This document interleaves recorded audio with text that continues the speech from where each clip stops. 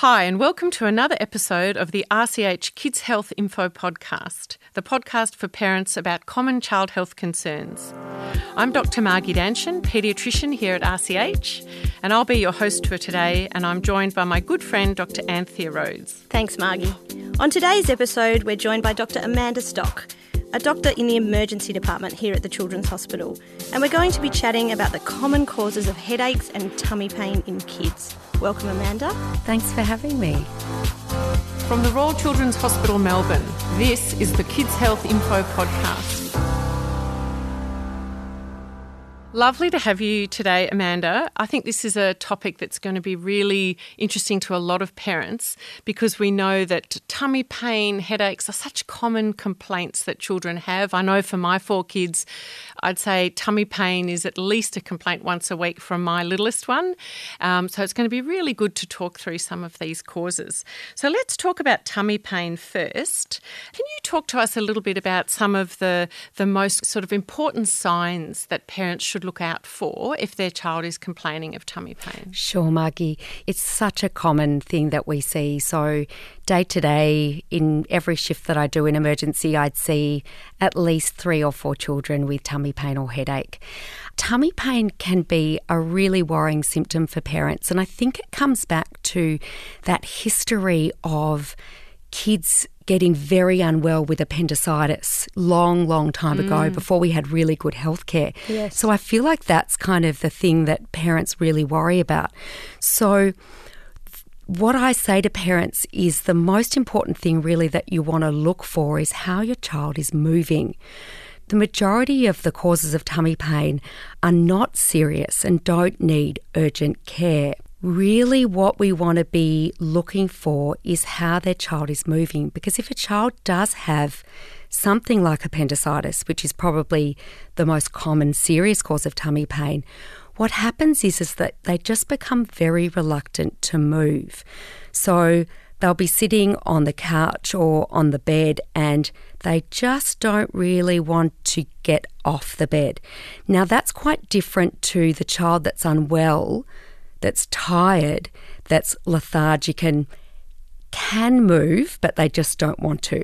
When a child is developing appendicitis, what we see is just this absolute reluctance to move. And when they do move, it's very cautious, almost as if they're guarding their tummy so that they don't want to cause any more distress. And they'll often walk in a very hunched over position.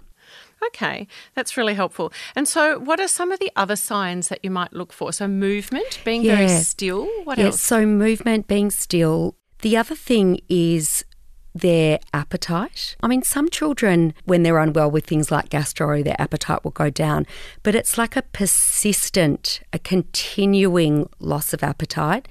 And then vomiting is a really important sign.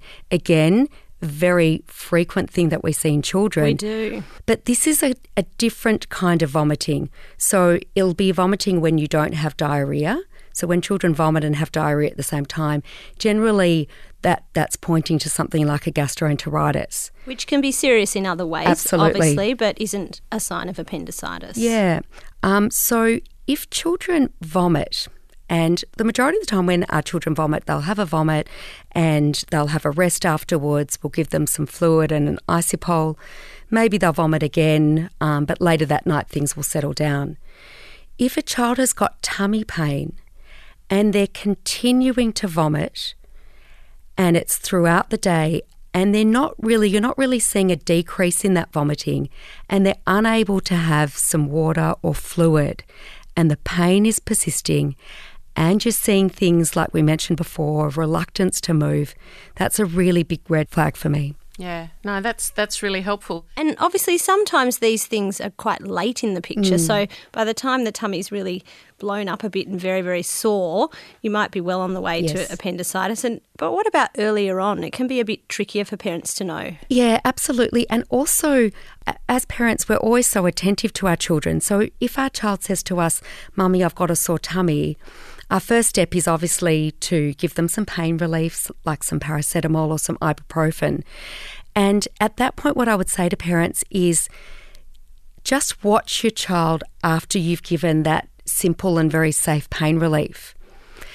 Because if that's helped your child, what you'll see them moving normally, being comfortable when they go outside, having a drink, maybe having something to eat.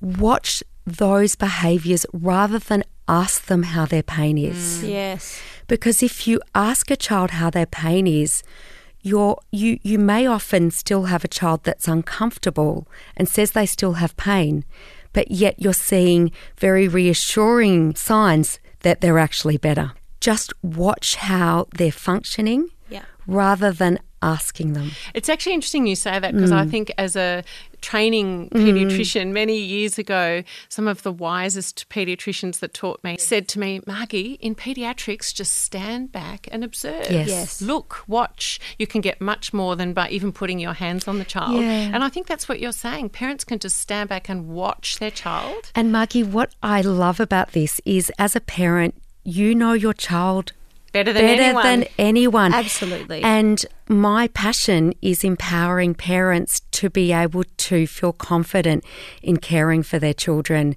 and knowing what are the red flags, so that you can come and see us, you can see your GP, but you know how your child is and you can tell that they're different. Yeah, that's so helpful. Okay, so you've talked us through some of those key kind of red flag signs, and you've mentioned appendicitis. What are some of the other most common physical causes that you see coming into the emergency department? The other conditions are less common but serious and worth discussing. So the other one that I would mention is when the bowel twists. And it's normally the small bowel that twists, and that's not seen particularly frequently in children who haven't had surgery on their tummies, but it can happen. And in those children, what we'll see is this persistent, very severe pain and that vomiting that I spoke of before. And it's a vomiting that, despite having some pain relief or even some anti-vomiting medicine that we sometimes use, it just continues. Yep. So that's the twisting of the bowel. The other condition that is really very important is what we call twisting of the ovary in females, or twisting of the testis, which are the balls, in boys. And we call that process ovarian torsion, torsion being a twist, or testicular torsion. Now, these are uncommon presentations, but they are time critical. By time critical, it means that we need to do surgery within a certain time frame to save the function of the testis or the ovary. So first I might speak about ovarian torsion, and that's harder and a bit trickier than the testicular torsion, remembering that our ovaries are in the abdomen. Girls will, and it's any age group, will generally have very severe lower pain, and the key thing about that is they have large amounts of vomiting, and they even might faint or feel dizzy. I just want to pick up on something you said there, Amanda, about it being any age, because I think sometimes people think ovaries, testes, that's got to be a teenage thing, but it can happen in younger kids too. Absolutely. It's more common in teenage children, but absolutely can happen in the younger children.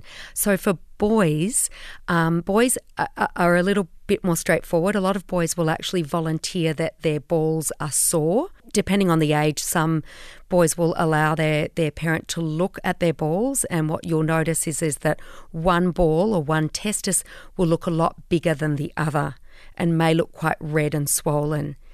Some boys, and I've seen this particularly in teenage boys, will come in and say or complain to their parents that they've got tummy pain, but actually they've got testicular pain or pain in their balls, but they may be a little bit reluctant or embarrassed to convey that to their parent or to the doctor. And that can actually refer up into the tummy sometimes too, can't it? It can do. And as you said, these are time critical conditions. Nature was clever enough to give us two ovaries and two testes, knowing that if something happened and we lost one, you've still got a reasonable chance of functioning. Yeah. But ideally you have both. So if these red flags are there, then there are reasons to not waste any time. Actually, Anth, I would say, if you're worried about the twisting of the ovary or the testis or the ball, this is where you bypass your GP and you come straight to emergency. Straight to the emergency department. Because it's time critical, as we discussed. Yeah. Great. All right. Thanks, Amanda. So you've covered some of those really concerning conditions that can happen.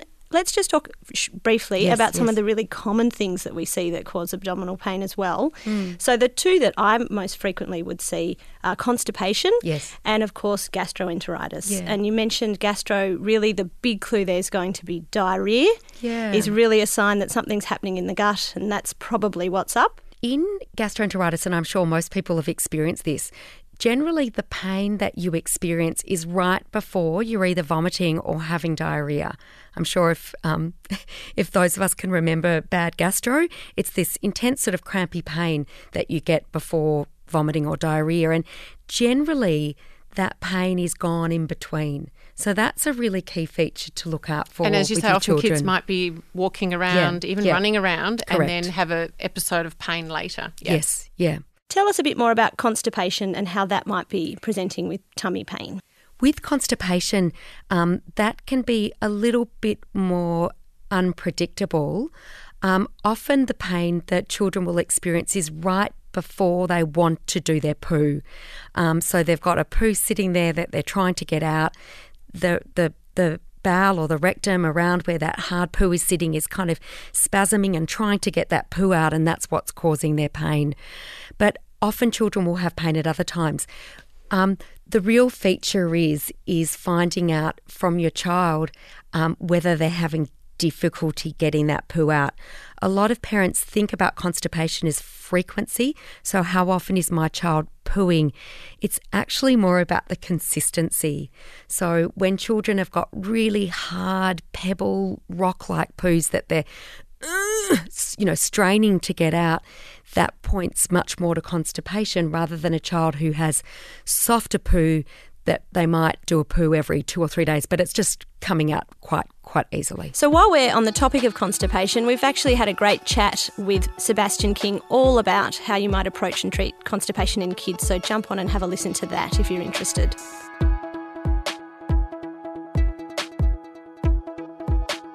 All right, let's maybe turn to headache now, and let's, in the same way, have a think about how children might present to the emergency department with headache and some of those red flags, again, that parents should look out for. Yeah, I think it really is quite similar to tummy pain. So we're looking at our child's function. We're looking at how that headache is affecting their ability to do all the things that they usually do. So again, if a child has a headache and you've given them the paracetamol and the ibuprofen, prior to that maybe they were, lying on the bed, they didn't want to open their eyes, they didn't want to watch their favourite show, they didn't want to watch Bluey, and you give them the pain relief and then an hour later they're bright and alert, that's very reassuring.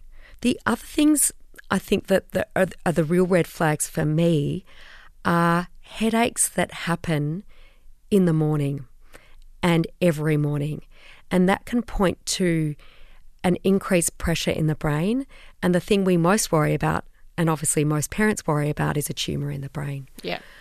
So if a child has a headache that's there every morning, that's worse in the morning, that's associated with vomiting, then that's a red flag and they need to come to the emergency department. Yeah.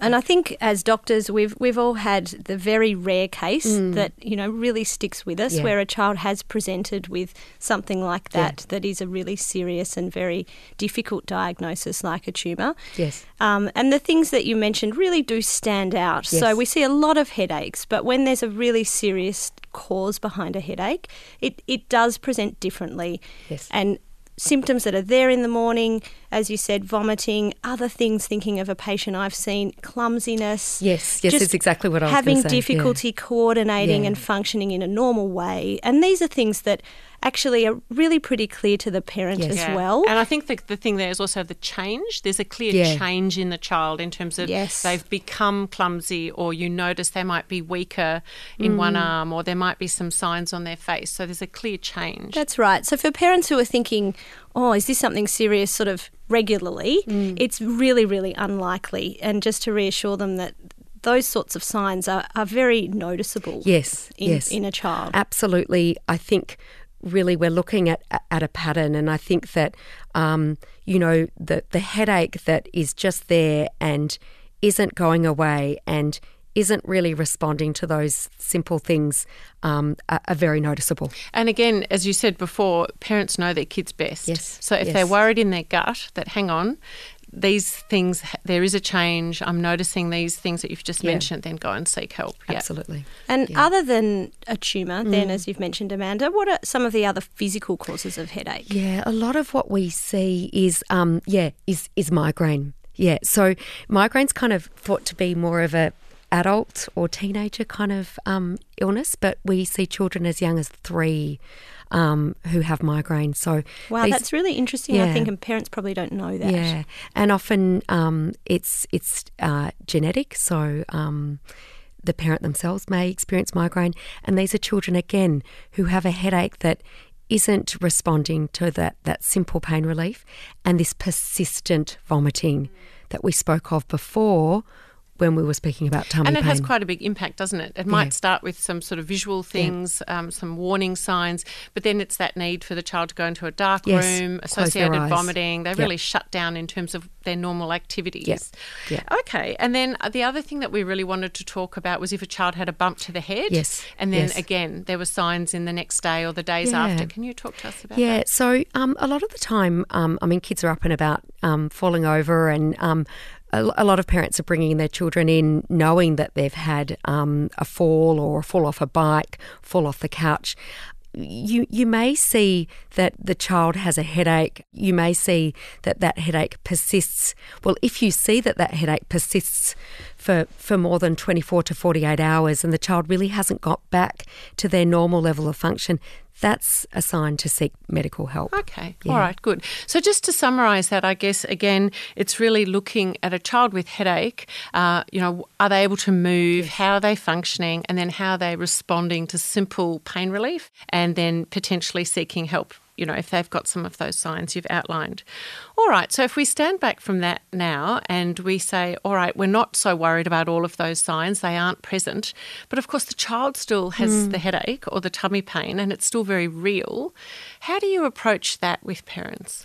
Yeah, and I think that's the biggest challenge for parents. I think the most important thing is that you, the parent, need to feel comfortable and reassured that you can safely look after your child at home. Until you get to that point in yourself, you won't be able to adequately reassure or settle your child, because children are like sponges and they pick up on our words, but most importantly, they pick up on our body language and our behaviour. So what I would say is I would encourage you as a parent to seek medical advice until you're very clear that you're safe and confident to look after children at home. And we regularly have parents come into ED. They may have seen the GP, and the GP may have done all the right things, but they don't really feel comfortable. And I thank parents for coming in, because then it's our job to allow you to feel safe. Once you feel safe, then you convey that feeling of calmness to your child. Sometimes that's all that needs to happen. The next step is looking at how we break the cycle of panic and anxiety when we have pain. So we've all had pain, and there's our body's response to pain is, I feel uncomfortable, I have pain. But then there's a sort of a panic that goes with it. Oh my God, when is the pain going to go? What is this pain? Am I going to have this pain forever? And children will experience that, and they often can't convey that. That will make them feel panicky. It will raise their heart rate. It will make them breathe faster. So as a parent, there's a couple of different strategies to how we can do that. The first is to divert your child's attention away from their discomfort. So it may be, instead of them focusing on their tummy, let's do something that you love. And for every child it's different, and you as a parent know. It might be watching Bluey, which is my favourite show at the moment, even though my kids are older. It might be listening to some music. It might be reading your favourite book. It might be having your pet on your lap and gently stroking your puppy or your kitten, and pets are incredibly powerful. So distraction, essentially. Distraction, the movement of focus. And reassurance. Yeah. Now, that works for a large number of children, but for some children, that doesn't work. They're so much in that panic cycle that they can't shift their focus to being distracted. That's when we want to encourage them to slow their breathing down. And they're the children that will be in this very, stressed state and sometimes even hyperventilating. And so as parents, what we can do is encourage our children to slow their breathing down. And there are many different ways to do this. One of the ways can be imagine a beautiful birthday cake and lots of candles on your birthday cake, and you choose the candles. Are they pink?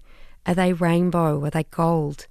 Now what I'd like you to do is just very slowly breathe out all the candles on your cake. You might slowly breathe all of them out or just one at a time. And so you can just see that's a slowing down of everything. I'm feeling calmer just listening to you, Amanda. I don't know about everyone else out there. It's interesting. A lot of adults will talk about counting, count your breathing. In my experience, counting doesn't work for kids. Kids like to use their imagination. Yeah. Blowing, imagine that you're blowing bubbles. You're slowly blowing bubbles outside and the wind is carrying the bubbles away. Now, again, that can work beautifully for some children. There's a point at which none of these things work. And the child is so worried and in so much pain that you as a parent, even though you're remembering all the things that the GP said, you're remembering what I said in emergency, and your child is still highly distressed, don't persist. At this point, put your child in the car, say, let's go to the hospital and let's let the hospital look after you. Yeah. And often that can be very containing. And we see a lot of these kids come in, and often what we need to do is actually give quite strong pain relief just to break the cycle. I think that's important because this pain is real, Absolutely. isn't it? So one of the things that we talk about, and we've talked a lot about just now, there's physical causes and then there's non-physical causes. And as doctors and, health professionals and parents, we're good at thinking about the physical causes because we can picture those and we can, go through the tick box and rule them in or out. And most of the time, those things are going to be ruled out. And then we're left, though, with a child who's still in pain. And sometimes I think parents have an experience where then they're feeling like this pain's not real. Or, sure, that's all helpful that you've ruled out the serious things, but what do I do now? And they're stuck in a cycle and really finding it very hard to be in a place where they can break that at home with their child. Yeah, and to not feel in any way. I've had so many parents come in apologetic about, I've been told that this is, this isn't something that's serious, but, I can't settle my child and I don't know what else to do. And no one should ever feel that's right. like they're wasting our time. If your child is distressed and you can't calm them at home, and you've used all your strategies, you can't possibly be expected to feel calm. Then how can you calm your child? And I guess the only other thing I'd say then is once the acute pain has settled, whether it's at home or by coming back into the emergency department, standing back and looking at, why is my child having tummy pain or headaches? And then having a think about what some of the other triggers might be, whether it's bullying, friendship issues. Yes, and sometimes those causes are harder to deal with sometimes much than harder. Things like appendicitis. Much more common and much harder. Yeah. But obviously really important. And no less serious. I think I would say we noticed that before school went down after when school was about to go back after the first lockdown, the weekend before we were seeing huge numbers of children with tummy pain and headache where we couldn't find a physical cause. Yeah, and I think that's one of the reasons why we're really talking about that today. Yeah.